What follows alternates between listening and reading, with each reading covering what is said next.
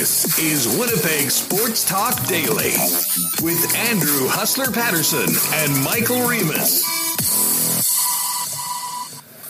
What's going on, everybody? Happy Friday to you all. Welcome to Winnipeg Sports Talk Daily. Andrew Hustler Patterson here with you live from Mission Control, along with Michael Remus at the Winnipeg Sports Talk Command Center here in South Winnipeg. Great to have you with us. I'm fired up.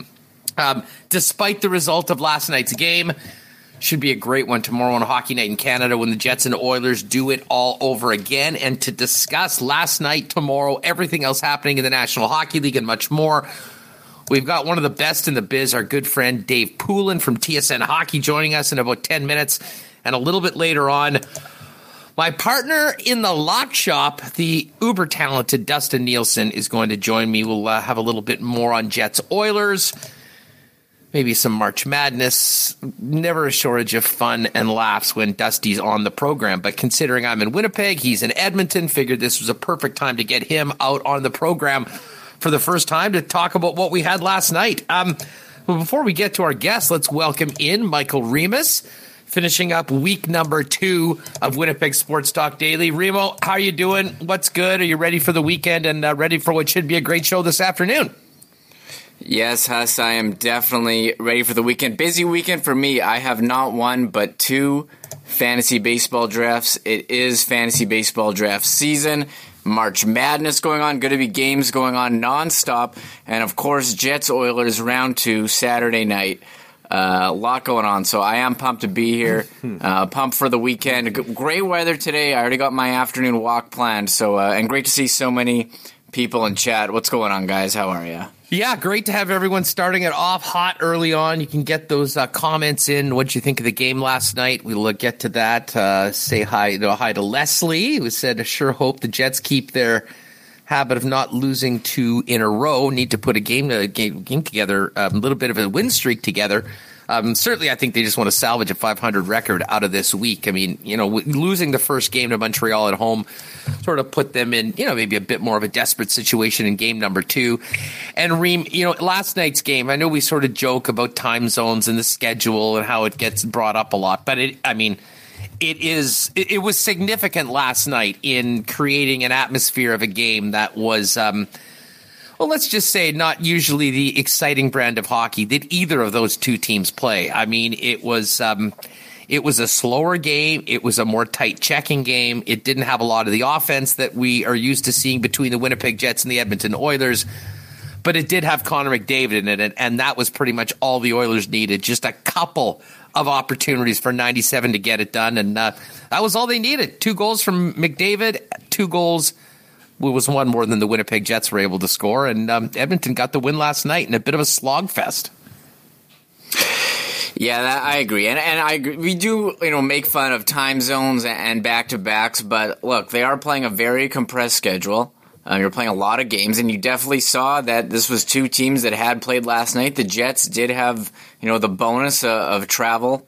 I know Edmonton traveled too, but Calgary to Edmonton and it's nothing crazy there. And Connor McDavid, I think he's, we knew he was good, and we don't get to watch him every game like Oilers fans do. I mean, of course, if you have the package, you can. But he was, those goals, both of them, were just like, fall out of your seat, like, oh my God. The first one, puck rims around the boards, and that's a tough play, grabbing it off the boards. He kicks it with his skate, like, just enough, like, that it goes right on his stick, and then it's in the back of the net. And he's stick handling with his head up, not looking at the puck. And on that 2-on-1, same thing. He's stick handling back and forth, looking at, like he's going to pass, and just no look in the back of the net. You have no chance. And those were the 2 plays. The Jets had a couple chances. I think it was Connor had a post, Stasny had a post. The fourth line looked very good. Again, Perreault chipping in, and he's been excellent this year in very limited time. And so I think if you're the Jets, you were in the game. You held them to, I think, 21 shots against, which you've been outshot all season. So I think for 60 minutes, you played pretty solid. 2 plays were the difference. Laurent Brossoit, I thought, very good again. Look, you want the team to have a good effort, and I thought they limited Edmonton most of the game. But it didn't work out, and you move on to the next one, and they haven't been beat back-to-back all year. So you think that they're going to, they're hopefully get a split. Yeah. Oh, the Godfather has weighed in. Shout out to Mitch at Winnipeg Hockey Talk, who said, I think that game last night was the winnable game in this set. Let one get away. I don't disagree with that one. I mean, I'll say this. I mean, that was a game that, absolutely could have gone either way. You'll win some of those. You'll lose some of them. And, unfortunately, when, the biggest difference maker this year is for the Jets probably been Connor Hellebuck. He wasn't in the lineup last night. 97 was. And despite only giving up 3 high-danger chances to the Edmonton Oilers, 2 of them were to McDavid. And that was pretty much all that mattered. The Jets didn't get anything from their top 2 lines. They did generate stuff. I thought Mark Scheifele had a number of opportunities last night. And, man, that one that bounced over his stick in the open net with the goalie pulled late at night probably kept Mark up a little bit later than he would normally be. But as Scheifele said after the game, I think there's a lot of things that they did do well when you think about being able to win on the road in the division. You're going to have to play some games like that where they're not really all high flying and, all these amazing, goals in transition and off the rush. And I mean, credit to Tippett and the Edmonton Oilers for not giving the Jets a lot of room to move, especially in the offensive zone. As far as being the winnable game, I don't know. The Jets have come back and won pretty much every single time they've lost in regulation this season. So, certainly Jet fans and a lot of people here watching this show are going to hope that will be the case tomorrow. And I even think back to those 2 games earlier, Reem, when the Jets played the Oilers in Edmonton. The first game, what was it, 6-5? They had the 5-1 lead and ended up winning it. That was the Monday game. A game where they are atrocious defensively and, to be honest, probably didn't deserve to win that game. And then they came back, I thought, played way better in the rematch, but ended up losing 3-2. So, hey, these games are going to be tightly contested. They're going to be close. If the Jets are able to get some production from the guys that they really count on to be productive, namely the 55 line and Pierre-Luc Dubois line, they'll have a better opportunity. But you're going to have to do your best to see. And the funny thing is the Jets up until this point actually have done about as good a job as you can expect against Connor McDavid. Maybe it's unreasonable to think that you'd be able to do that night after night. And, he bit him last night. It happens to the best of them. Yeah, and I was surprised to hear how few points he had against the Jets. And I think when these 2 teams play, you want to see that high-scoring game, that 6-5, a lot of goals contest. It wasn't that last night. It was 2 teams that had to play back-to-back. And again, we joke about that, but I think it is definitely a factor, and you saw that. And McDavid, I mean, he's too good. Some people want to crush forward for, the pinch on that second goal, but, if McDavid gets the puck there, he's just blowing by Forbort anyways. The guy is too good. A lot of talk on Twitter yesterday. The guy's a cheat code. He's not real. I mean, you look at his points and how far away he is from everyone else. You were watching more like an elite superstar. You throw on generational talent. This is the first time I've said that here. I mean, he's more than that. He is so good. The way he stick handles, how quick he can shoot. His skates, his speed, he's got everything. It's incredible to watch. And even though the Oilers haven't had the success, I mean, being able to watch this guy every night has got to be something else. Fortunately, we have seen him in Winnipeg a bunch, but some of those goals yesterday, you're just like, oh my God, what do you do? How do you stop that if you're Laurent Brossoit? So it was, again, tough game. It was close. They had a chance to win. They didn't. And I don't want to say that one was the winnable game. I mean, they're playing 2. They haven't lost back-to-back games. So they're going to come back and they're going to play. We'll see how it goes. And I don't think you can say, next game isn't winnable when, I don't know, it hasn't happened. They're all pretty even teams.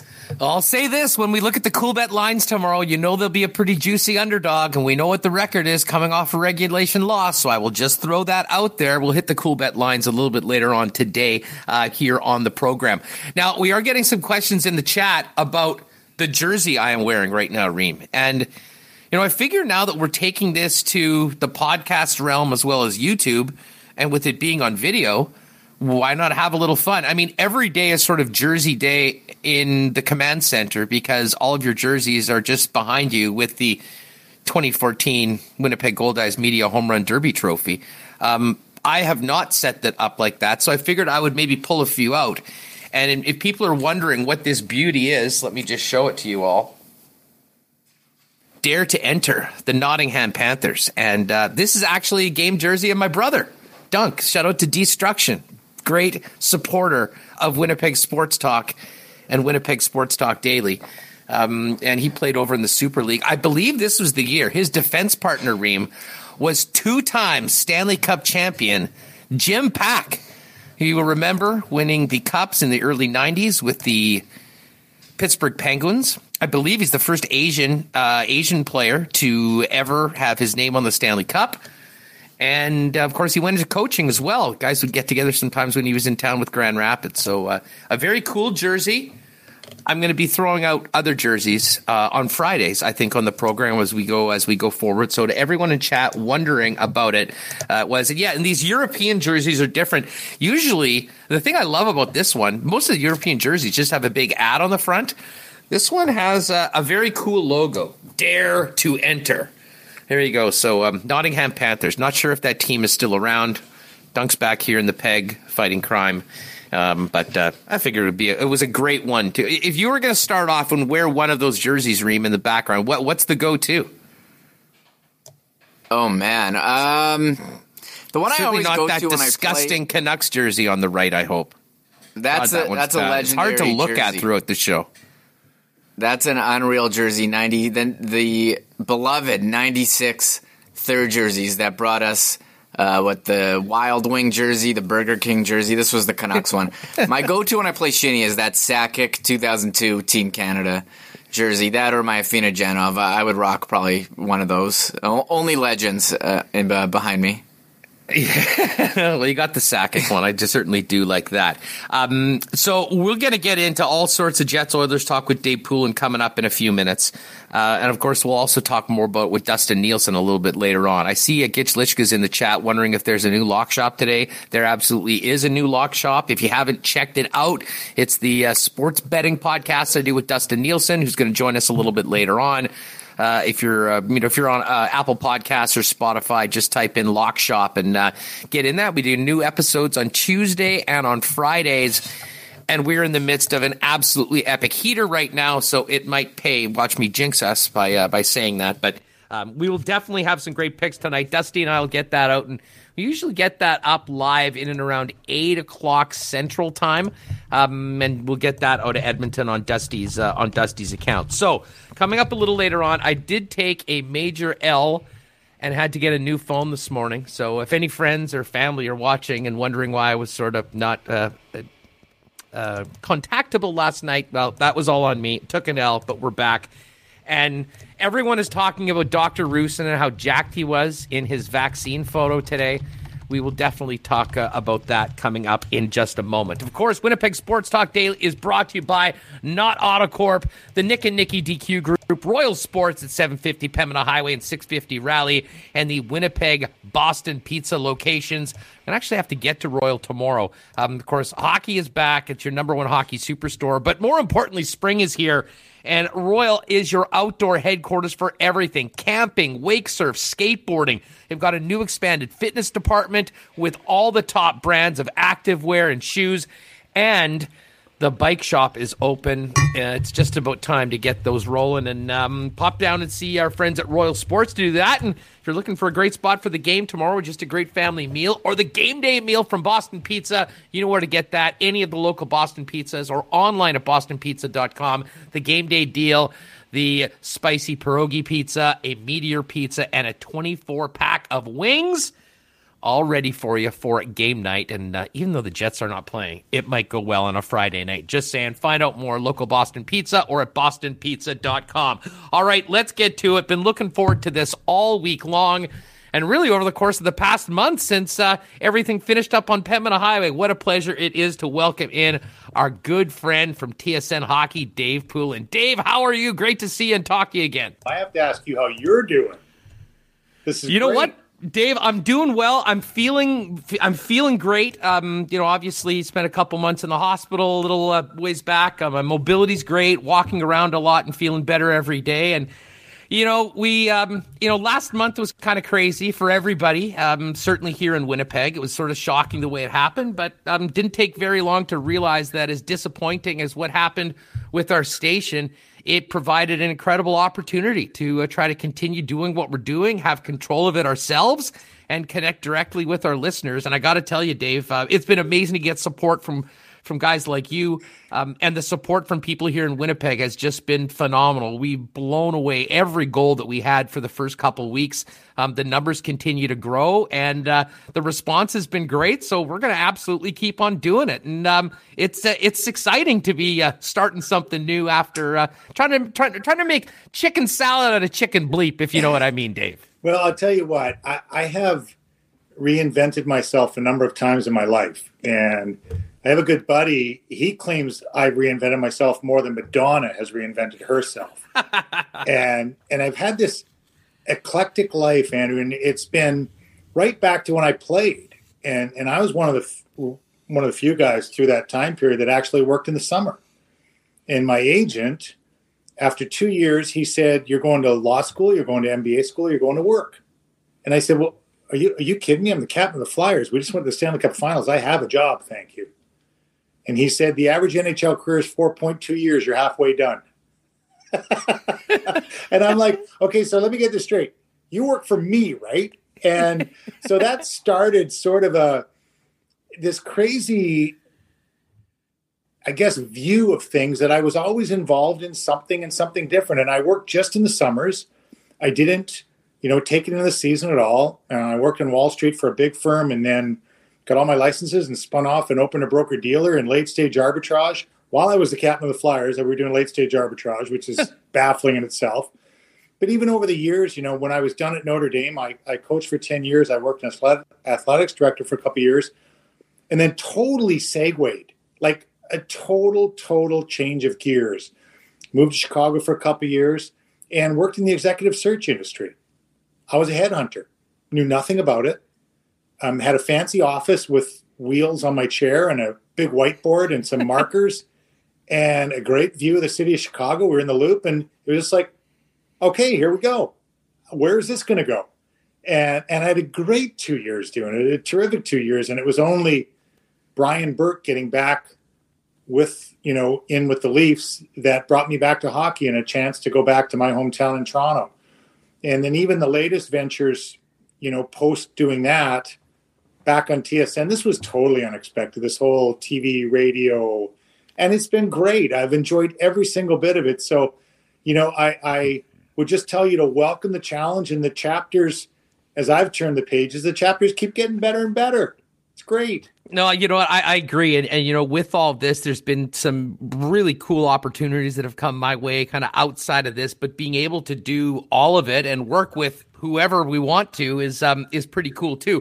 Let me just ask you, Dave, going back, because I am interested, how rare was it when you were playing for someone of your status in the NHL to be working in the off season? Were many of your other teammates doing it, or was that something that you sort of took to heart and just tried to, make the most of every moment when you weren't on the ice? Yeah, I didn't. Nobody else was working. It had passed. And in fact, probably 20 years or 15 years before I played, guys did have summer jobs because they didn't make enough money playing hockey. And, Bobby Clark used to talk about, if you got knocked out of the playoffs early, you got back up north in Western Canada, you got the better jobs in the mines, which is a crazy thought. But in my time frame through the 80s, nobody was really working at all. And, I enjoyed it. I'd studied finance at Notre Dame, and I was always going to try Wall Street at some point. What I really found out was I really didn't like it. And I did it for almost 8 years, 7 years, 4 with a big firm, and then spun out and opened a little broker-dealer. And actually, you'd enjoy the name of the broker-dealer. It was Lobb, Martin, and sometimes Poulin. It was LMSP Incorporated. And when I would call the trading floor, the traders would be like, "Sometimes, how you doing?" And, it was fun. I think what bothered the Flyers probably at that point, Andrew, was I always came to camp in great shape. I went to the gym every morning, 6 days a week, didn't go into the office till about 10 o'clock. And so I would win the conditioning award in the fall, and that would make them even angrier, that someone that was doing something else in the summer would win the 2-mile run. And But you know what? I enjoyed it. Had I not done it then, it wouldn't have given me the opportunity to go back to Notre Dame, to my alma mater, because I would have done it when I was post-playing. I would have gone into, and it more or less got it out of my system and gave me a chance to do other things in life. Dave Poulin's with us here. Hey, Dave, before we get into the Jets, we've started Jersey Fridays here on Winnipeg Sports Talk. Nice. How do you think about this beauty? The Nottingham Panthers. It's my brother's old game jersey from when he played over in Europe. I thought it would be a good way to start it off on the show. Oh, that's really good. I love it. Yeah, nice advertising. You know, I played in Europe for a year at the start of my career, and I dug up one of the pictures recently. I think when they put the helmet advertising on the guys, and one of my producers asked me about it, I said, "Oh, I got some pictures," and I was head to toe in advertising, you know, over there. In fact, we got a new contract with a flower shop in town. And, you know, I played for Rogla BK, which is actually a pretty famous club team in Sweden. I think Niels Höglander most recently with the Canucks played there. And so we get this new sponsor, and it's a floral shop. And our jerseys are covered head to toe. Our socks are covered. So they took two great big petals from flowers and put them on both sides of our cheeks on our pants. So Come on. Oh, yeah. Oh, yeah. We had two big flowers on the back of our pants. That was the only available space left for advertising. Well, I have a feeling we might see more of that in the NHL, especially with the way the economy and the economy of hockey is being hit by COVID-19. Did you see the skates that Austin Matthews wore? Oh, man, those were sharp. They were pretty slick and pretty subtle. And, you know, it was about the branding. And we had Bill Daly on Leafs Lunch with Andy Petrillo, and she and I asked Bill Daly about sort of the individual branding, which the NHL has never really gone for. It's always been team, team, team. And he said, hey, you know, just as you just mentioned with the pandemic, we're open to whatever we can see or do, or, you know, whatever direction this takes in. But they were really tastefully done.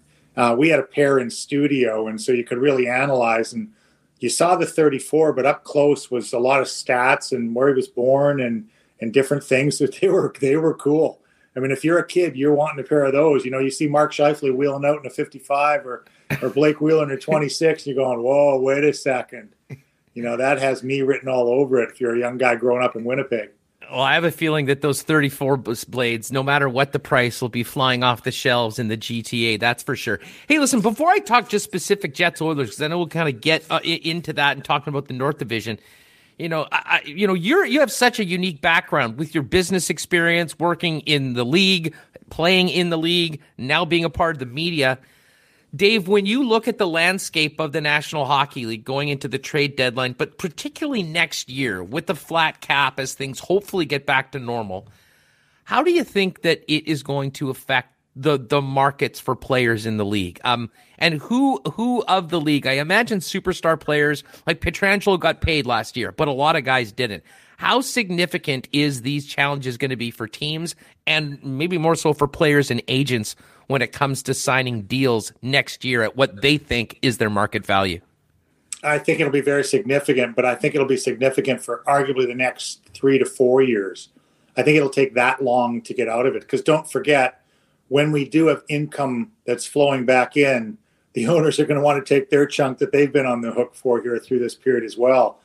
And, you know, I think the top 10 paid players in the league are going to be the top 10 players 3 years from now, maybe even 4 years from now. And, you know, those guys that are north of 10, I think are going to remain there.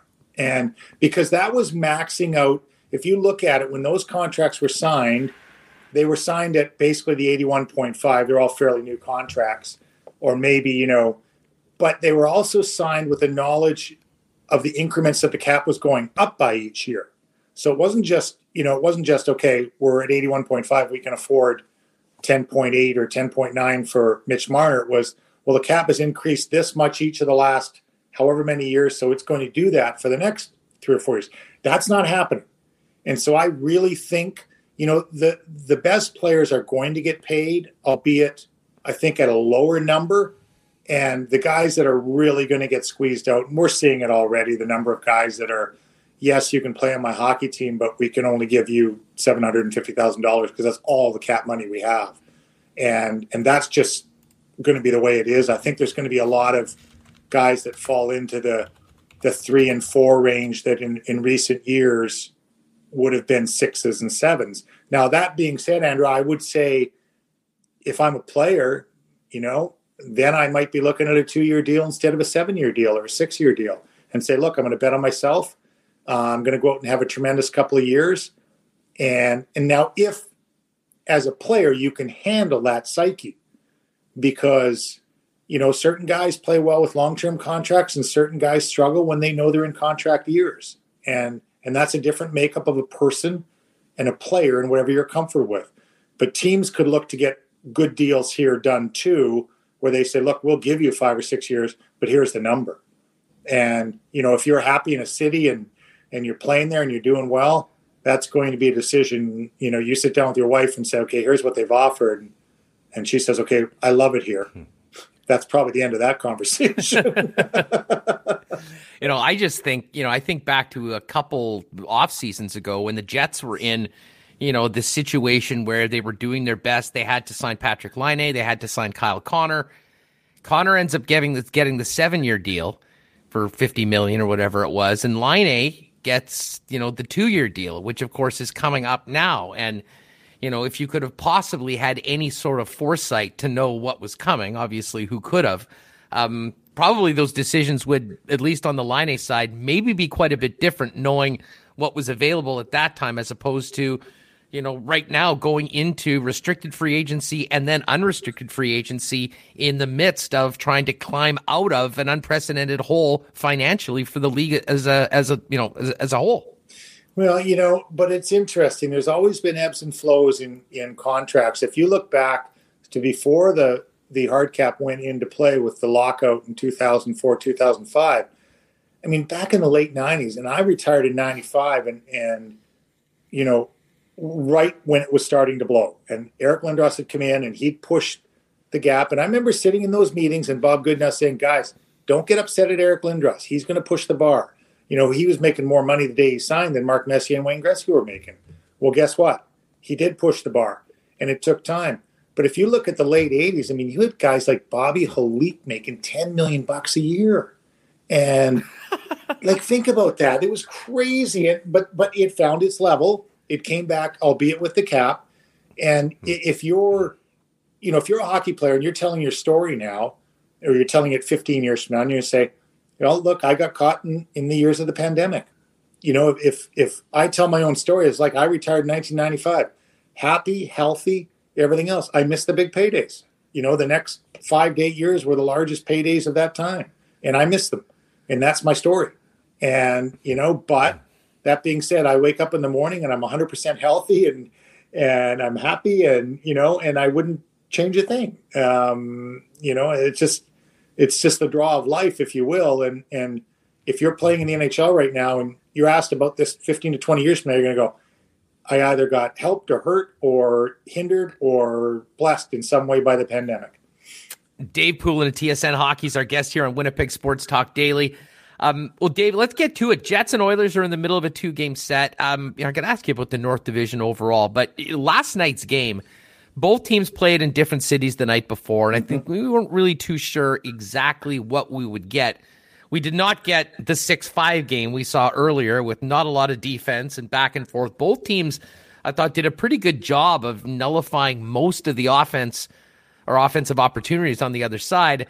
That being said, the Oilers have Connor McDavid, and he does not need very much to make you pay. He did that last night, and Oilers get a big 2-1 win. What did you think of the game overall, and just what we saw from two teams that were on the second end of back, and how different will it be on Saturday? Well, one thing we've seen with these multi-game sets is the games aren't the same. They're just not. And if it starts with a 6-5 game, the coaches are going to get a hold of them, and there's going to be a low-scoring game coming right after. And, now that they've played each other a handful of times, the respect they have for each other, going in, if you go into a game and say, we're going to hold McDavid at 2 points and Draisaitl to 0, you're saying, we're taking it. We're taking that game. And, I still think it's still a work in progress for the top 6 on the Jets. And I watched them through their series in Toronto, and I was traveling last night and caught the last half of the game when I landed in Montreal. I've got Vancouver here tonight. And, in being able to watch that I don't think the top line is hitting on all cylinders right now. And you're seeing flashes of why the coaches have put Dubois together with Connor and Ehlers. And so, but the luxury you have is 6 unbelievably talented hockey players. How they're going to fit together may not be determined right now. I could still see another move of those 6. I could see Connor going back up and playing with Scheifele and Wheeler. I could see Stastny fitting in very comfortably with Dubois and Ehlers. So I think that's part of it right now. And you would look and say, well, geez, the Jets have rolled along pretty good. They took 5 or 6 points in Toronto, and they got a nice little run here. And I still don't think that their top units are hitting on all cylinders. Now, how encouraging is that? I do think they have one of the best third lines in hockey. And the part I love about that line, there's a lot I love about that line. The first time I saw Adam Lowry was at a game in Swift Current. And I think he was 16. And I remember saying, your scouts take you to see somebody. You're like, well, wait a second, what about him? And they're like, no. He's a really young guy. I said, I love that kid. And I did. But talk about draft and develop. You in that group have a 3rd rounder in Lowry, a 4th rounder in Kopp, and a 6th rounder in Mason Appleton. And they all took different routes to get there. 2 of them are college players and spent time with the Moose and truly developed. And I think that's a real, statement to the organization that you can arguably take that line and fit them every which way in your team and have them be an elite third line that all have functional roles outside of just third line, penalty killing, whatever it may be. And I think Mason Appleton is on the rise too. And I think he's got an upside that we haven't seen yet. So, you've been getting a lot out of them. The 4th line is hey, you know what? The 4th line is a coach's dream. You got veteran guys there that do everything and go out and bang away. And, they've got some winning in their blood and Trevor Lewis and Cup experience and, a sage veteran in the middle in Thompson and a guy who can do a lot more in Matthew Perreault. So the bottom of the lineup is settled. I don't think the top is settled yet. And that's the upside and encouraging thing I would say for Jets fans. It's funny. Canadian markets, when things are going well, everyone spends all the time talking about the 6th and 7th defenseman and the extra guy and the 4th line. But, you bring the 4th line up. I thought they were great again last night. They generated the 1 goal. But to put a line like that together, you're also taking a guy like Jansen Harkins out of the lineup, who I think sort of established himself as a valuable player in that role for Winnipeg last season. Agreed. And a first-round pick in Christian Vesalainen that acquitted himself quite well that's not in the lineup. You've been on the management side of things. If you're Kevin Cheveldayoff, is there friction between you and the coach as far as getting some of those guys into the lineup, or is it just a good problem to have that, you have players like Harkins and Vesalainen that right now aren't in your top 12? See, you call it friction, and I call it incredibly healthy conversation that goes on between Paul Maurice and Kevin, and obviously Zinger would be right in the middle of those conversations as well. But that's constant. And that's why they do well as an organization, is because they have those constant conversations, and they're not easy. And, we've been through phases when I was in management where you wanted to project a player up, but I just talked about the development and why when Kopp and Lowry and Appleton finally get to where they are, they're what they're supposed to be, because they weren't rushed and they weren't put in a situation they couldn't handle. But, you talked about a couple of forwards. I'm looking at least 3D back there in Dylan Sandberg and Ville Heinola and Sami Niku, who, hey, is one of them going to project in the lineup? And Logan Stanley's pushed his way past them, arguably because, the player that got hurt, Nathan Beaulieu, is a penalty killer. And so Stanley, would need to perform some of that role, and I think he's done well. But it's such a balance on when to get the guys in, and would they love to fit them in there? Of course they would. From a cost standpoint, from everything, they'd love to fit Christian Vesalainen in there. But if he's not ready and to compete at the level you're competing at, then it doesn't do anybody any good. Well, it certainly keeps the guys in those other positions that are on the ice right now, knowing that they better perform because there's guys right behind them. Dave Poulin's with us here on Winnipeg Sports Talk Daily. Dave, North Division overall, we knew that one of the Jets or the Oilers were going to catch the Leafs last night. Edmonton's played a couple more games. When you look at the North right now, how would you handle the hierarchy? Are the Leafs still the top dogs? How close are the Oilers and the Jets to the Leafs? And outside of those three teams, who do you think is the most likely team to be a part of the 14 playoff? Well, I'll start by telling you how I picked them at the start of the year, and that was Toronto, Montreal, Winnipeg, and Edmonton. Calgary 5th, Vancouver 6th, Ottawa 7th. That's how I picked them at the start of the year. I don't feel a lot different now, and I know Montreal's dipped, but everyone is going to or has dipped, and Toronto's doing it right now, and I'm really intrigued to see how Toronto handles this. This is the first blip on their radar screen this year. Everybody's going to have them. Every championship team has them at some point. How do you react to it? And they were off, obviously, from Sunday to Friday. They play tonight. They play back-to-back here. And so, we're going to watch and see how they come out. And I still think they're the top team, but obviously the gap is closed. And I still feel strongly about Montreal. I think they're, losing Ben Sherratt's a big loss, but I still think they're going to get it. And as much as the rotation of the goaltender has to be still determined and how much Carey Price plays and where Jake Allen fits in, I think that their veterans have dipped a little bit lately, Tatar and Danault and Gallagher. I think they're going to be fine. I really like Winnipeg. And when I grouped them, I had Toronto 1, and I had Montreal, Winnipeg 2-3, 3-2. And then when it came down to Calgary and Edmonton, I basically came down to a decision. And I like to write things down. I had paperwork all over the place. And it came down to Jacob Markstrom or McDavid and Draisaitl. And that's what it came down to. And I chose the two superstars over Jacob Markstrom at that point. Now, we're one coach later in Calgary. Has that changed anything? They got the little coach's bump, which is the curse of every fired coach. Won their first 3 games under Darryl. I still think Vancouver, as much as, they've quietly made noise without Elias Pettersson even in the lineup. And they've sort of snuck back into it themselves with a 7-2 record in their last 9. And Ottawa's going to be a royal pain. I'm looking now and seeing, okay, who has Ottawa like 4 times in the last, somebody's going to have a nightmare. I think the Jets finished with 3 against Ottawa, and they were sort of fortunate. They had 5 real early in the year, and they got most of those points. But, right. We could absolutely be talking about, the difference between finishing 4th and 5th and being in the playoffs and being out could be, a regulation loss to the Ottawa Senators, and we'll see on that. On Calgary for a second, Dave.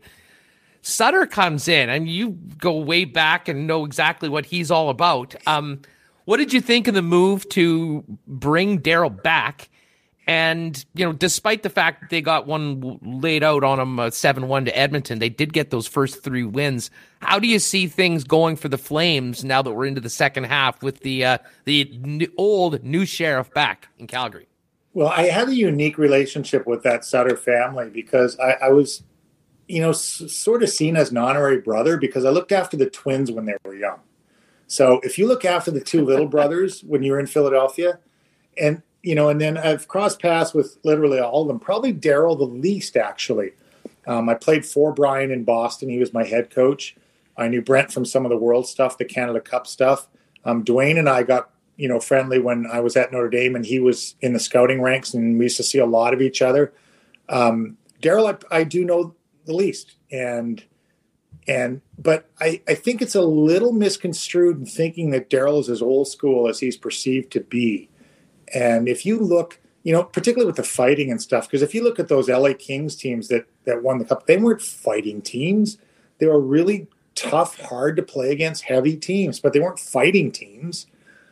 And, I don't like mid-season firings in general because I think it lets players off the hook. I just, just from a coaching standpoint, it's always bothered me. And I only went through it once as a player. But I remember when it happened in Washington for us, half the locker room thinks that, okay, well, it wasn't my fault. And if half the locker room in Calgary is thinking, oh, great, we got a new coach, it wasn't my fault. Come on, guys. Like, you've had 5 coaches, in 7 years. So you just keep changing coaches and you don't get off the hook. And it'll level there. And I think Daryl's an excellent coach. And the recharging part that he thought he needed is no surprise at all, because that is the hardest job in hockey, to be a head coach of a National Hockey League team. I think that is the hard job. And I watch guys that do it for a long period of time and with continued success, and I just marvel because I know what they go through. And one of the things I did when I was with the Leafs, I managed the coaches. I say that, I was the general manager of the Marlies, so I had Dallas Aikens and Steve Spott down there. But with Ron Wilson and Randy Carlyle, I spent a ton of time with those guys. And if you walk into a coach's office after a game and see the anguish in his face and see what he's putting himself through as he's replaying the game in his mind and how he's beating himself up over decisions he made, it's just, it is one tough gig. And I give guys a lot of credit for and respect for how they do it and how well they do it. A guy like Paul Maurice, to say Daryl Sutter needed a break doesn't surprise me at all. And, you're intrigued to watch what happens moving forward in Calgary. Dave Poulin's with us here on Winnipeg Sports Talk Daily. Before we go, you spoke about the difficulties, the challenges of being an NHL head coach. A GM's job around trade deadline can be incredibly pressure-packed. Put the GM hat on a minute here in Winnipeg. You look at this team, you realize their strengths, their weaknesses, what they'd like to be better in the short term. If you're Kevin Cheveldayoff, how hard are you making a run for a Matthias Ekholm, a David Savard? Or is there someone else on the market you think might be a better fit at a more reasonable cost?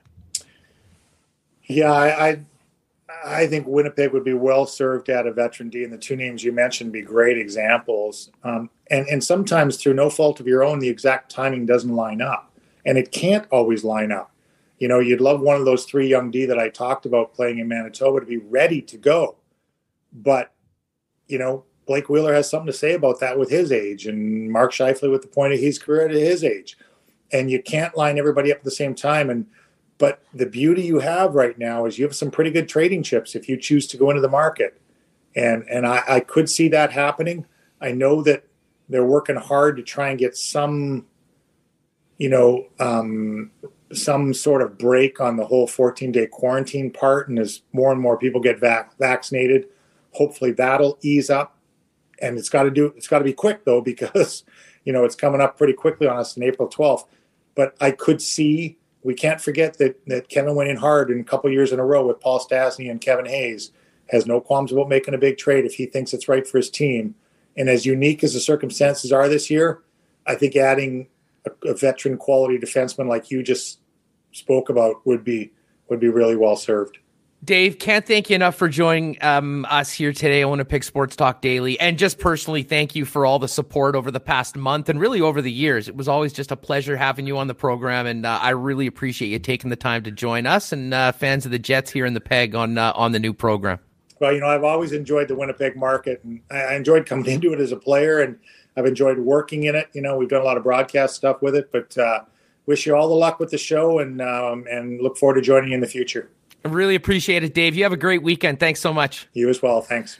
There he is, the one and only Dave Poulin. You can give Dave a follow on Twitter at DJPoulin20. And Dave is just, he's one of the great guys in the hockey world. And we've got lots of them, but he has been, an incredible supporter of ours, was always there for us back when we were on the station on Pembina. And pretty awesome to have him join us this week as we get going with Winnipeg Sports Talk Daily. Now, with Dave in, we'll have Dustin Nielson joining us in just a few minutes. I do want to tell you, if you missed yesterday, been a lot of talk about some of the our old pals from 1290 and when we'll be getting them on the program. I can tell you that your voice from the morning, Jim Toth, will be our guest on Monday's show. Have talked to Rick Ralph.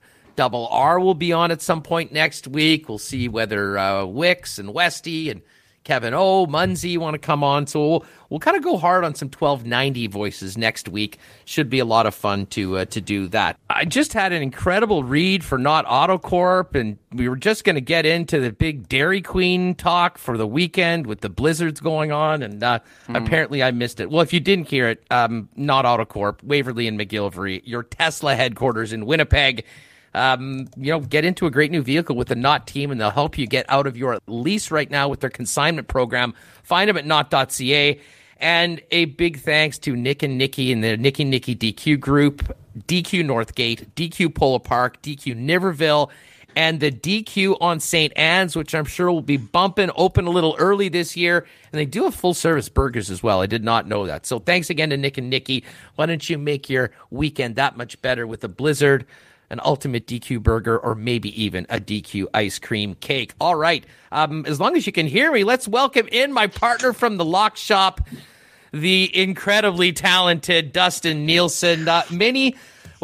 We actually have enough 1290 orphans that are joining you in the morning that there's a name for them, Dusty.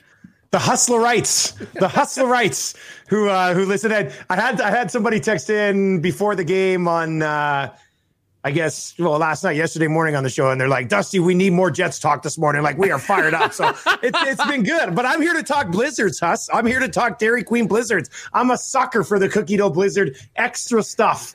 It's a little bit too much, but I love it. I can imagine. What about the kids? Are you bringing them up on cookie dough, or do you kind of let them make their own decisions at this early point in their lives? You know what? You can't give that much responsibility to kids at a young age. So we mostly keep them to the like vanilla sundae with strawberry toppings. And that's the greatest thing ever for them. So it's good. I don't even want my kids to get sucked into the Blizzard game this early. Like, we don't need it yet. They got to enjoy the sundae. Then you get up to the banana split. And then eventually you get into that Blizzard game. Then you get into the diesel of the ice cream world. It's go time. Folks, if you're not familiar with Dustin, of course, he is my partner on the Lock Shop. We'll be doing a new program talking sports betting and continuing a pretty significant heater as well tonight, Dusty. Oh. Yeah, we've been on fire here for the last little while. The only thing that ruined it is the Detroit Red Wings, which we'll talk about on the Lock Shop tonight.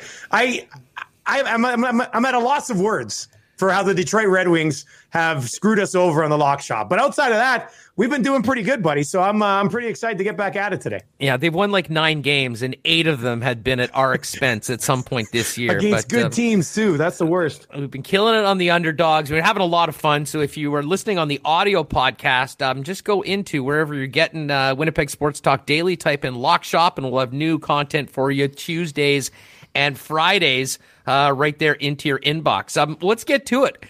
We've seen all sorts of things from the Jets and Oilers when they played so far this season.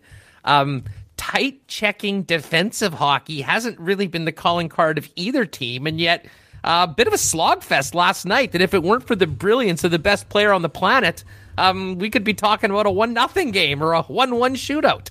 Yeah, as Tippett said after the game, Huss, I think he described the game as a little bit of a muddy track out there, which was a great description. Dave Tippett, when he's on, he's excellent. So, but it's actually a pretty accurate description as well. And I was driving home last night, listening to post game from the rink, and and this is how it always is when the game doesn't go how you expect it. I kind of started thinking, I was like, maybe we should have seen that coming. 2 teams that had played the night before. Even Edmonton had to travel home from Calgary, and obviously Winnipeg had to make the trek up. So maybe not a lot of jump early on. And, if you're going to have a crazy high-scoring game, you probably need a little bit of juice in the system flowing early. And neither team really had that last night. So, here in Edmonton, the big conversation for us this morning was the fact that the Oilers have the ability now to win that style of game in the second half of a back-to-back. And they've actually been pretty good in back-to-backs in the second half since Dave Tippett took over. But for the longest time, the Oilers would have made a critical mistake early in a game like that, and then they would have fallen behind, and then things would have just gone off the rails. And that's not the case anymore. So in the last 56 hours or whatever, they won a wild one against the Flames, and then won a tight one against the Jets. And any team, and Winnipeg will know this as well with the Jets. When you can win games both styles away, you become a legitimate National Hockey League team, especially in the North. Between the two of us talking both for the betting show and just back and forth as buds, it's been very interesting following the plight of the Oilers because, they had that great run then they ran into a brick wall against the Toronto Maple Leafs. And, at that point, listening to your show, it sounded like it was just a major citywide reality check and, everything just cooling the expectations. And, really, since that series, they've gotten right back to doing what they've been doing, and that's winning on a consistent basis and getting them back in the mix for first place in the division. Yeah, so as of now, right, they have 40 points and tied with Toronto at 40. That was a wake-up call, I think, for everybody, including in the organization, that, they just weren't ready. They didn't get any breaks in that game. They didn't get any power plays in those 3 game sets. Well, the second game they had some, but literally didn't have any power plays in the third game. So they bounced back nicely, which kind of calmed everybody down. Then they dropped a couple, and you're thinking, okay, well, let's see where it goes from here. And that was first game against Calgary. The Sutter hockey really sort of shone through, and the Oilers aren't ready for that. And then they came back and just absolutely demolished them in the second game and then picked up that nice win against Winnipeg last night. So if you look at the Oilers, I think it's 16 of 23. No, it would be 16 of 24 games that they've won, which is pretty darn impressive after the 3-6 start. So it's been going extremely well. And you know what? Even in the losses outside of that series against Toronto, but the loss to Calgary earlier in the week, the loss to Vancouver on the weekend, and a couple losses before that series against Toronto, man, they actually played pretty well in all of those games. Like, it wasn't a garbage effort and you're questioning what's wrong with the team. The only time we've done any of that in the last almost 2 months now was those 3 games against Toronto, and that's it, which is, it's so weird for me to say that, considering I've been here for 11 years and literally picked apart every single aspect of this organization. And now, they don't give us much to talk about in a negative way lately. Here in Winnipeg, we have been very preoccupied with the upcoming trade deadline and the trade market. And maybe, preferably, if you're going to make a move, doing it sooner as opposed to later with the quarantine and the timing with being a Canadian team and all that. The focus here in Winnipeg is solely on the blue line, Ekholm, Savard, some of the other names that have been thrown out. What is the trade deadline chatter around Edmonton? And is there any major needs? And, do they even have the ability to really pull it off considering where they're at cap-wise? Yeah, that's the major issue. I mean, we could always do 4 hours in the morning on trade proposals. That's the problem. People have lots of ideas. But, they have their first round pick this year, but they don't have a second or a third. So that kind of kills you in the rental market, because the Oilers aren't in a position where you're giving up. Well, no team really probably this year is in a position to give up a first for a rental. If you can get somebody with term, sure, that'd be great. But Ken Holland came out and said he's not really looking to address depth. If there was a bigger move, it might be there. And then I saw Frank Saravalli on his trade bait piece talked about how the Oilers, aren't really going to get into that rental market and don't want to move their picks. So I'm not too sure exactly how active Ken Holland's going to be. I like the vibe around this group right now anyway. I don't know if you need to make any sort of significant changes. People are always calling for a top 6 left winger to play in the spot of Dominic Cahoon or Ennis or whoever slots in there behind Nugent Hopkins. But, scoring goals is not a problem for this team. You're going to have more than enough offense and you're not going to address the goaltending right now. And even if you were, Mike Smith's having an excellent season so far. So does that fall off the rails? Maybe at some point, but I think you got to milk that for as much as you can right now. So for me, and I've said this a few times, I think adding a veteran rental left shot D-man to saddle up with Adam Larson, who's actually been really good so far this year. Then you got Nurse and Barry, and you got Larson and one other guy, and that would be 4 veteran defensemen. And I think that just would go such a long way, not having to rotate Russell and Legason, who's been good, and Jones, who's been inconsistent on that left side with Larson. If you could do that, then that would be great. Alexiak's a name that's popped up here. I'm not sure if you guys have had him pop up there either, but that would be the type of guy, especially if you can get some playoff experience. I think that would be probably the most that you'd see these guys do. All right, live here on YouTube and later on today on the podcast, it's Winnipeg Sports Talk Daily. If you're with us live right now, do us a favor, hit that like button. That apparently our CTO, Michael Remus, tells me that helps the cause. But we love having you here. It is fantastic. Now, Dusty, I will never forget sitting beside you on the draft floor, broadcasting live in 2016. Austin Matthews goes off the board, number 1 to the Leafs. We're all fired up to hear Patrick Laine's name. He is called. And then the Columbus Blue Jackets step up and take Pierre-Luc Dubois. And I remember turning my head to you, and you just had one of these, oh my God. And sure enough, the Oilers go and take Jesse Puljujarvi. And It did not go well for Puljujärvi early on. He ended up going back to it, and I will give you credit. You have been the president of the Jesse Puljujärvi fan club since pretty much day one, but a lot of people soured on him, his potential as an NHLer, the fact that he went back, and he himself said, hey, I want to be traded. I don't want to come back. It's hard to believe how well things have gone this year, and I dare say that there might be a bigger fan of Puljujärvi in Edmonton, and it might be Dave Tippett. Tell us about the season that Puljujärvi has had, how important he is to the Edmonton Oilers, and the support he's getting from the head coach that we see even last night out there late in the game in an important moment in a 2-1 hockey game. Yeah, Tippett's starting to infringe on my territory here, buddy, as the biggest Jesse Puljujärvi guy in town. If anybody could have my back in this, the head coach of the team's probably the best one to have. And you're in good hands. It's a pretty remarkable story. Like, he goes back to Finland last year. Anytime he scored a goal, I'd retweet it, knowing that I'd be taking the heat from everybody saying, he's playing in beer league. I mean, anybody's going to score in beer league. This guy's a bust. Nielson, give it up. He's never going to be back ever again. And, you watch him.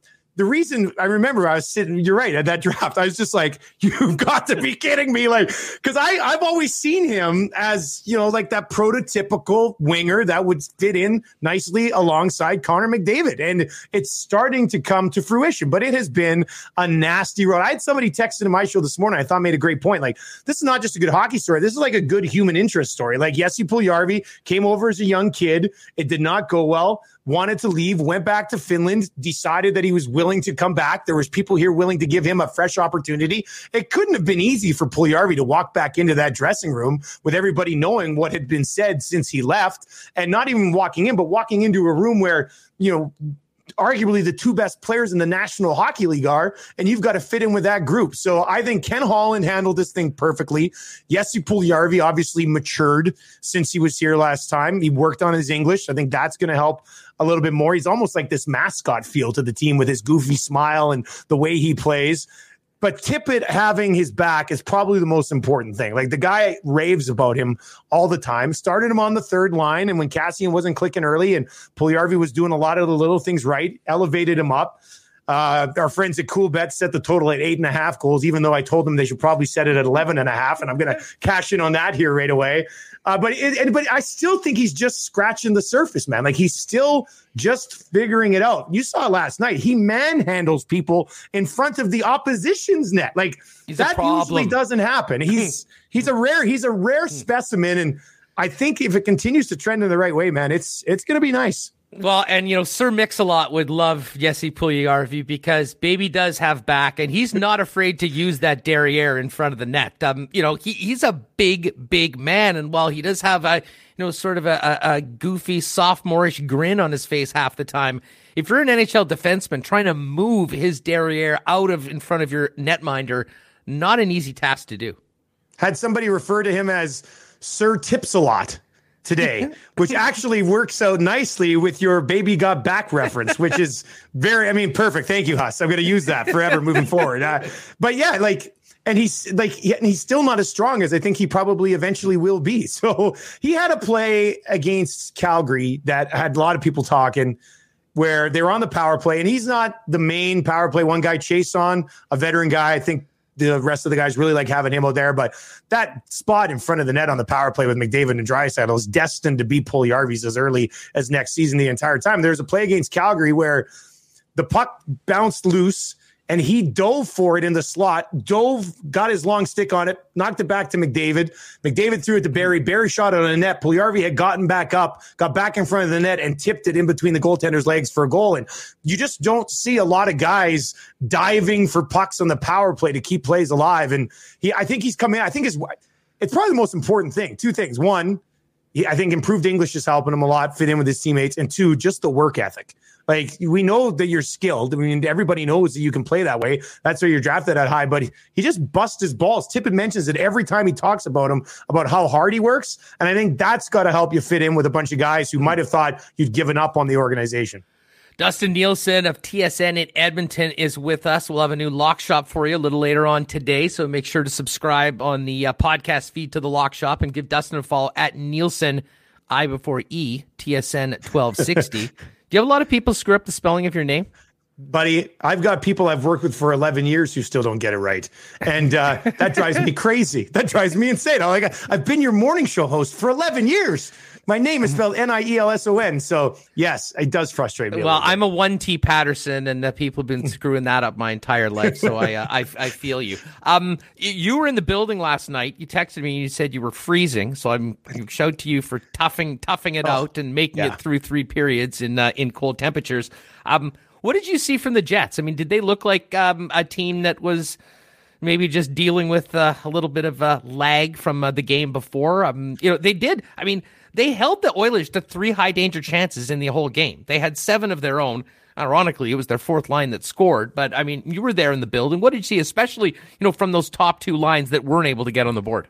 Yeah, I thought overall Winnipeg played a really good defensive game last night. I didn't think they had to do it with just, mucking up the neutral zone like Toronto and Calgary have done when they've had success. I thought, overall, I was relatively surprised by how good I thought the Jets did defensively. When you can hold McDavid and Draisaitl and that group offensively for the Oilers, so that few high danger scoring chances, it's going to take a spectacular effort here or there by the best player on the planet to beat you. So, but I mean, up front, Scheifele had that great chance late to tie it, and if he gets that, it's probably going to overtime. But I thought overall, a little bit quiet, but I don't want to use last night's game and having a chance to watch them in person as the game to get a read on the Winnipeg Jets, just because of the spot. How many times in the lock shop do we talk about different spots that teams are in? Yeah. And that's why, I don't really want it. I think going in last night, playing a pretty good road game and getting beat by Connor McDavid a couple of times it's not a win, but it's not a bad loss to take at all. The old scheduled loss scenario. And I thought the fact that they managed to slow things down a little bit from an Oilers perspective is pretty solid. I liked the one guy that I was a little disappointed in, and I watched him a little bit just because I hadn't seen him in a Jets uniform before, was Pierre-Luc Dubois. I didn't even really notice him too much in the early going. And we talked about a little bit on our show. I'll throw it back at you. How has he? I know he's scored some big goals since he's been there, but has he had those nights like last night? Because last night he seemed like a little bit of a non-factor for me. Yeah, plus he only played what did he play? 14 minutes or something? Yeah, it was a little weird, and I think that was part of it with the matchups with the Lowry line that coach was trying to get him out there. Yeah. But I mean, he was the game before he had 3 assists, and seemed to be. I mean, offensively, you can just see that the potential is oozing. I mean, you put a player like that with Kyle Connor and Nikolai Ehlers, and they'll get their fair share of chances. I think, honestly, connecting in the defensive zone has been as much of a challenge as any. I mean, Ehlers and Kyle Connor are not known as, they're not going to be up for any checking line duty anytime soon. So, the thought of a 200-foot player coming in to get together with those guys is certainly the what they hope to get to by the time that the playoffs roll around. A line that, they'll take care of business and get opportunities in the offensive end, but, give the coach a little bit more confidence to play them against top competition in their own. And yeah, I mean, he's had a couple big overtime goals. He had some great passes so far, but I don't think there's any doubt that the potential for much more from Dubois so far. And, part of that is coming in with a new team, staying in a hotel room for 14 days after you get here. But we have seen glimpses of it, and they'll just hope that that group kind of clicks a little bit more in both ends as we go forward. I think the one thing that kind of confirmed to me last night, and we talked about it a lot together about, the disrespect that the Jets get from everybody in the betting game. And I think still disrespect from, the mainstream media or whatever you want to call everybody in this country, overall from coast to coast. I watched the Jets play, and, especially if they can add something on the blue line here prior to the deadline, there's identifiable top 3. I don't think anybody from Toronto, Edmonton, or Winnipeg has fallen out of that top 3, whether the Flames go on a Sutter run or Carey Price gets hot for a little bit, or, I don't know what it would take for the Canucks to put themselves into that conversation, but it's happened a lot earlier than I thought, that there'd been a separation of 3 teams in the division. I thought it might, be pretty darn close the entire way. Toronto had that great start, and then Edmonton took a run at them, and the Jets went in and got them, and now we get to see in Edmonton and Winnipeg, and I'm really excited for Saturday's game. I think it's going to be that game that we were all expecting to see last night. I'm really excited for it. I think it should be a really good game on Saturday. Well, I will tell folks we'll certainly be looking ahead to Saturday night's Jets-Oilers game on the Lock Shop, and we'll see what the Jets can do, what they've done all season long, and that's not lose 2 in a row in regulation, and they'll have a day off today to get rested and get ready, and I think we will see a very different hockey game. Dustin Nielson, host of The Nielson Show on TSN 1290, and my partner on the Lock Shop with me here on Winnipeg Sports Talk Daily. I've got to ask you, and I'm sure a lot of the people that are with us, either live in YouTube or listening on the podcast, have maybe been popping in on the app and checking out your program. You and Lieutenant Eric do just an amazing job. It's so fun. I have to ask you about the goal songs. And for folks, if you haven't listened, Dusty and group have a different goal song, a takeoff of a popular song named after an Oilers player for pretty much everyone on the team when they score. I have to ask you, who writes them?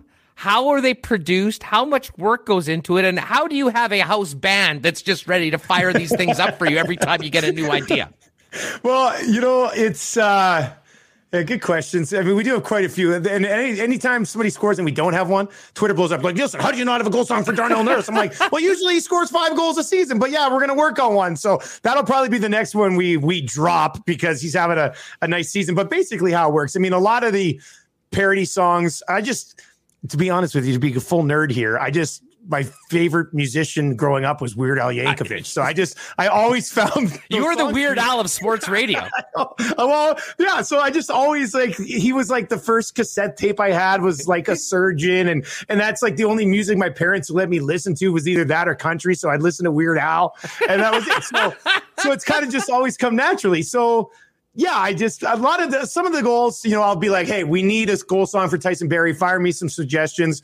People will send in like the song they think I should do a parody of. And then, I'll kind of go over to my head and like, okay, yeah, that might work. And then I'll bang it out. So yeah, I usually write it and, I can probably write one in like an hour to an hour and a half. And then I send the lyrics away to this production company that we have on payroll, if you want to call it. We have some sort of agreement. I don't know all the details of it. I send it down to this production company in the States, and they usually take like 2 to 3 days to bang it out and then send it back. So that's why you'll hear like similar voices on the majority of them. It's 2 or 3 guys, and they got one female voice, and it's great because they can turn it around super quick. So I mean, that's pretty convenient. But at the same time, I wrote I had that chin strap song for the month of Church, and that's the first one I sent down to them and sent like an entire letter, like explaining exactly what was going on. I said, I know this might sound ridiculous, but can you please do this? And, it adds to the show because it adds to the excitement of people. This is not like good radio work, but on Thursday morning, we usually go on the air at like 6:06. I didn't say my first word till 6:15 on Thursday morning because of the 7 goals against Calgary. I had like 8 minutes of music. It was like we're an FM station. It's insane, but we have a lot of fun with it, and I just love writing those things, so it's great. Well, they're phenomenal, and always enjoy them. They may be less so after they were against the Jets, but that's beside the point. And speaking of Charch, I mean, credit to you for taking a hold of important social causes and issues. And, Chin Strap Awareness Month, the month of March, very important. But I have to ask you, I mean, you're coming on here promoting Charch without a chin strap. It would be like being the Movember spokesperson and being clean shaven. Will we have a full strap by the time the Lock Shop goes tonight? Oh, no, not tonight. Not tonight. I can't believe you pulled it tonight on me. I'm thinking... And I think Lieutenant Eric's kind of growing some scruff here as well. I'm thinking for the final few days of Charch, I might go back to the chin strap that I had. I met my wife, I had a chin strap. When I married her, I had a chin strap. So I think I could get away with, just a nice little sort of Calvin McCarty, pretty thick, work it all the way down and around. But I'm on CTV Morning Live here every morning it's only a 3.5 minute hit. But I know if I have a chin strap on there for like 2 weeks. And the stigma, Dusty. You're right. I can't be the leader of this and talk like that. You're right. And the stigma around chin straps. It's the month of Charch. And it's coming. I mean, I could get away with it for sure. Oh, you could definitely pull it off. And as I said, you are a chin strap veteran. I mean, this isn't just, you have walked the walk in the past. You got married with the chin strap. And listen, credit to your wife for seeing the inside of you and not just turning the other way when you walked up with this strap. Probably had a mullet then too, I'd imagine. I'm more than a chin strap. That's what I said to her. I said, I'm more than just this illustrious growth from ear to ear around my chin. So yeah, I mean, when you meet your wife at a bar in Fort McMurray, the chin strap's one of the best things going in that place. What can I say? Dusty, before we break, and again, folks, a little later on tonight, if you're following myself, follow Dustin on Twitter. You'll be able to check the whole Lock Shop and check out the full podcast sometime this evening before we get into all of the Saturday action. The other thing, and folks, go to Dustin's Twitter feed for this. Tales of the North. And we've had lots of great conversations, just how great this North Division is. This is the greatest piece, the greatest content. And you have now got a wig. You're putting on a cloak. Lieutenant Eric is sharpening swords at the beginning of this with basically a very simple North Division update.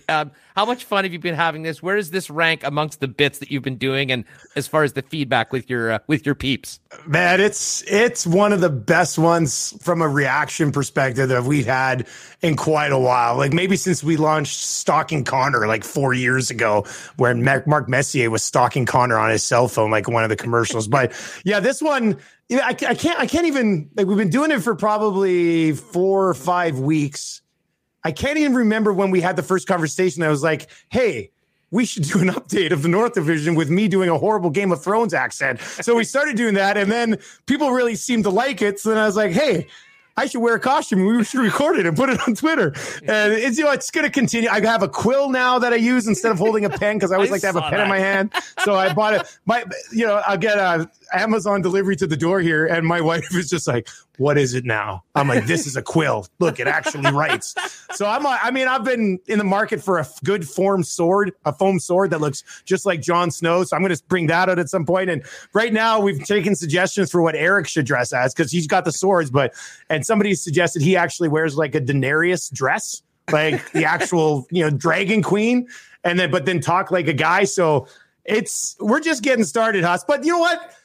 I mean, this is probably, I know some people have said, hey, you should keep this going when the Oilers play all Canadian teams moving forward. I'm like, well, let's ride it out for the North right now, and then we'll go from there, because I just really enjoyed this. I'm not tired of any of this yet, like playing these same teams all the time. Oh, me neither. I know some people texted and said, man, it's just killing me. And I'm like, hey, I'd like to watch Kaprizov too. Like, I wouldn't mind seeing him. I like to get Ovi. Now, I don't need to see Trevor Zegras come through town right now, or washed up Brent Burns, or any of these guys.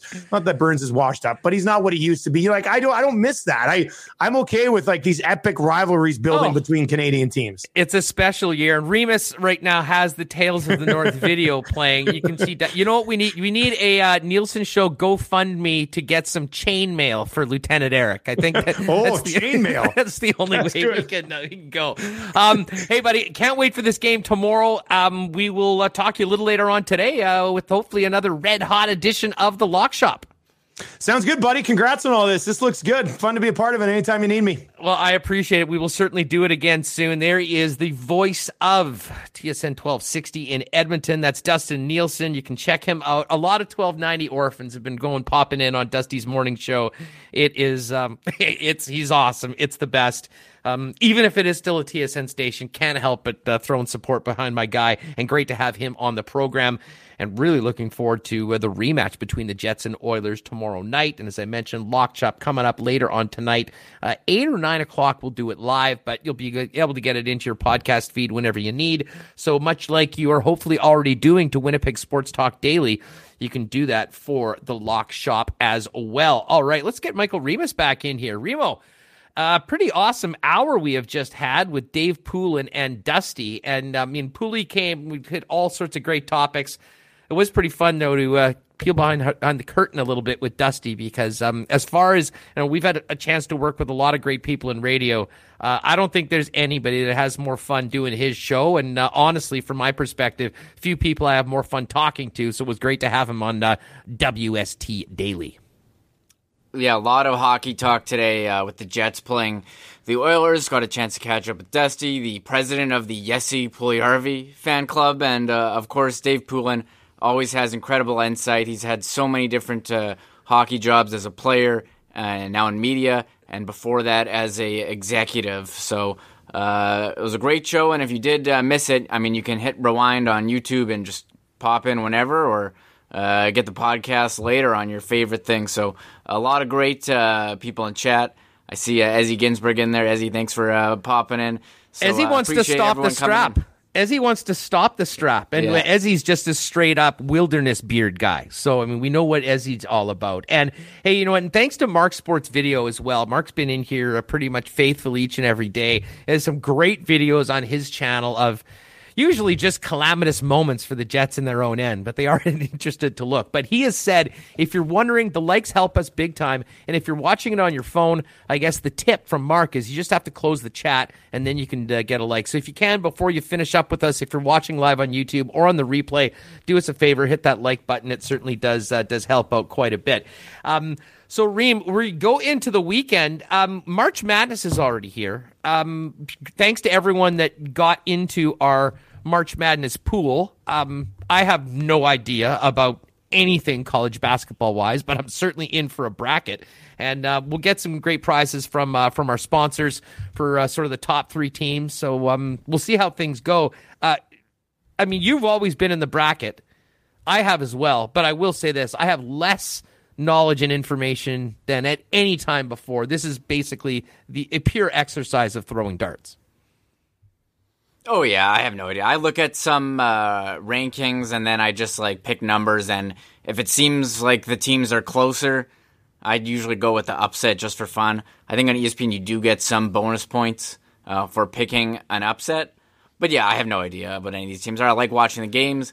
I like when it goes down and there's going to be an upset, and, the lower seed is locking arms on the bench. I think it's a bit different this year with the fans. Maybe don't have the crowd cheering for. I don't even think upset. The players can lock arms. I think they're all sat in separate areas. I was watching the play-in game last night. I mean, listen, it's just bizarre, like so many other things. Although the big story coming out of last night was the incredible discrepancy that the NCAA has provided for the players from the men's tournament and the women's tournament. And hey, I get economics. I totally understand that all the money's coming in for the men's tournament, but there are rules. They've sort of set standards that they are trying to do things equally for men and women. And that video showing the women's weight room compared to the facility for the men was completely embarrassing. Now we're finding out that the food is different. Everything's different. And the girls are being treated like second-class citizens. In the world of sports, I can't say that I'm shocked about this. And we've seen different, when it comes to professional sports.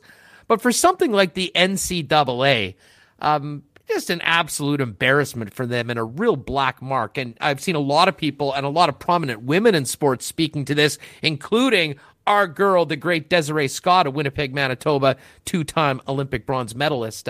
Just a terrible look for the NCAA, and it'll be interesting to see how quickly they move to rectify this, although the stain of having started the tournament with this underway is already there. Yeah, you're referring to a video on social media showing the differences in the facilities given to the men versus the women, and I agree with you. A lot of what the NCAA is about is pretty gross. I mean, the players not being able to earn income on their name and likeness is a debate that's gone on for a long time, and it's going in, with the big courts in the U.S. So we'll see how that goes. I just think it's one of many things that many people have issues with, and you hope it gets rectified. But who knows? Who could say if it will? Yeah, no. Okay, listen, the other thing that we need to discuss before the end of the program, we've got good news here in Manitoba when it comes to the virus, although I'm not talking numbers, I'm talking vaccinations, because we need to get these shots going. My parents got a call this week, and I think most people in our demo, we're less worried about ourselves. We just, want, our folks and people in these high-danger age categories to get vaccinated. So apparently today they've announced that they're down to the age of 69 for people. So again, things are getting rolled out, and that is good. But really the story of today when it comes to the virus was the photo op of Dr. Rusin getting his vaccine. And all I can say is, Jim or no Jim, Dr. Rusin has been going hard on Arm Day throughout the pandemic, because Reem, I don't know if you saw this, he had a little t-shirt on that was easily minimum one size too small, and he rolled into that chair and rolled up the sleeve to get his shot, looking like the most jacked doctor on the prairies Dr. Brent Rusin. Yeah, I saw the picture. That's the number one news story in Winnipeg right now. Not the Rusin's Jets guns? loss, not anything. Yeah, not anything with the vaccine, age being lowered, not the nice weather, but Dr. Brent Rusin showing up to his vaccine appointment, shown, in the media with these massive defined arms. So props to Dr. Rusin he knew that he was going to have to do, a photo op. He knew it was coming. I'm sure they told him months ago, Dr. Rusin, you're going to be one of the first people. You're going to have to do it. We're going to have to show everyone that getting the vaccine is safe. It's okay. And he's like, well, I got to look good for this. So he's probably just been doing arm day pretty hard for the last couple months. So he's been preparing, and it looks good. And well done, Dr. Rusin. Every day is arm day in Casa Rusin, and I'll tell you what, I know last year Dr. Rusin was out at Breezy when he had the opportunity, when he wasn't, in the middle of the pandemic, and I can't wait to see him off the tee. I mean, maybe this is all golf related. Maybe he's the Bryson DeChambeau of Breezy Bend and has just been drinking protein shakes and doing curls at every waking moment when he hasn't been fighting the virus, so he can go out and bomb at 3:30 off the tee when golf season gets going, which is going to be very, very soon, Remus. Some courses actually opening this week, if you can believe it. Yeah, it wouldn't shock me. I was looking at the Skywatch weather. It's pretty nice today. What is it? 12 and sunny, according to my app. 9. Feels like 9. So, yeah, this is basically a T-shirt and shorts weather. Actually, I've been going out in the last week or so, and it's been like, a high of 10, around 3 or 4 or 5. I'm still wearing my winter jacket, but I am seeing a lot of people out there in T-shirts. So people are taking advantage of it. But I am concerned about other people's choices, or I'm like, am I getting old and I'm still wearing my winter jacket and other people? You are a softer than an XL package of Charmin, Reem. We all know that. I don't think I wore a winter jacket more than 1 or 2 days this year, and it was just during that 10-day stretch in February. That being said, I've been enjoying indoor parking, so it had been good. But you know what? You're a father. It changes when you have a kid. Then you become the overbearing parent worrying about everything, and it's actually transitioned into your own life now. So, you know what? It's 15 degrees outside. If you go out, you don't need a winter jacket today. Just saying. I've transitioned into a spring jacket, although it is tough. It's pretty cold in the morning, like around 0. So I have been sending my son to daycare in his winter jacket. We did have a discussion at home today. If it should be winter or the lighter one. We opted for the winter. I got to be safe. We got some great stuff coming in the chat room. The OG of our shows, caller number 1, Gregory Liverpool. My dad is going for the vaccine on March 31st evening. That is great to hear, Greg. And a lot of people just talking about Dr. Rusin. The genetic freak, Dr. Brent Rusin. Stone cold, Brent Rusin. Big guns, Rusin. And the bullet, he's got dad strength. He's got more than dad strength. As I said, he's looking like an older Bryson DeChambeau right now. So in all seriousness, it's great to see the doctor get the shot. It's great to hear that more of our parents and older Manitobans are getting the shot. And we all got to get these shots, and then we'll be able to get back into hockey rinks and into football stadiums and watching all of our teams and maybe even having a few cold ones at the odd sports bar with people that we don't live with if things all go well. Remo, hell of a great week on Winnipeg Sports Talk, 2 down, and really excited about next Monday, kicking it off with a bunch of our old 1290 friends. Jim Toth coming on the program on Monday, Rick also next week, and hoping to line up a few of the other jokers that we had so much fun with back at the old shop on Pembina.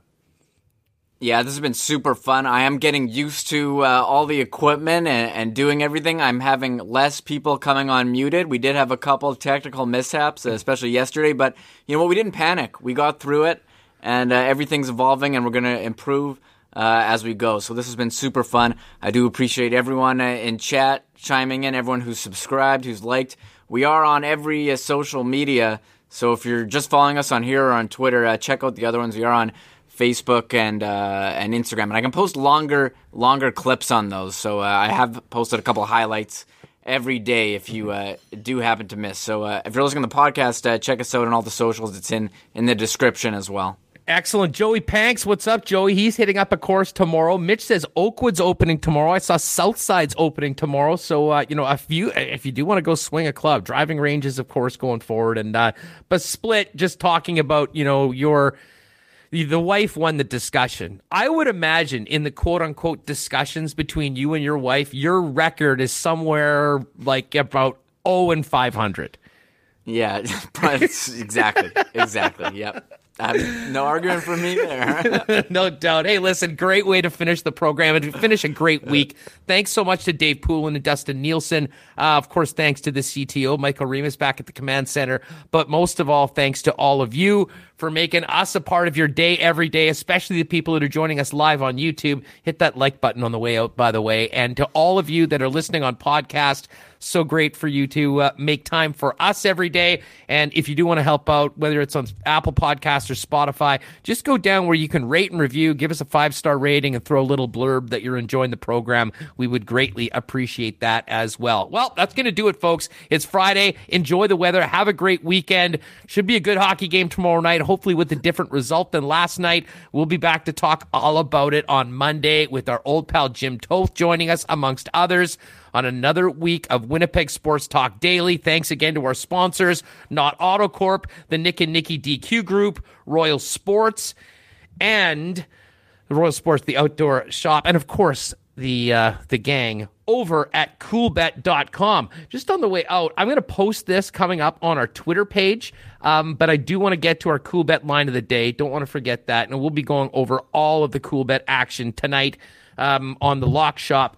But the game I'm looking forward to tonight, Calgary at Toronto. Calgary plus 134. The Leafs minus 159. And Vegas minus 179. Heavy favorite over the LA Kings at plus 150. Hit to coolbet.com for those, and we will hit all of the numbers coming up tonight on the Lock Shop for coolbet.com as well. For Michael Remus, I'm Andrew Patterson. Thanks for joining us all week long on Winnipeg Sports Talk Daily. We'll do it again on Monday, 1 p.m. live on YouTube and in your podcast feed right around 3 o'clock. Thanks, everybody. Have a great weekend. Oh, my God! Oh! Shut it down! Let's go home! Thanks for tuning in to Winnipeg Sports Talk Daily. Make sure to subscribe on YouTube and your favorite podcast feed at winnipegsportstalk.com.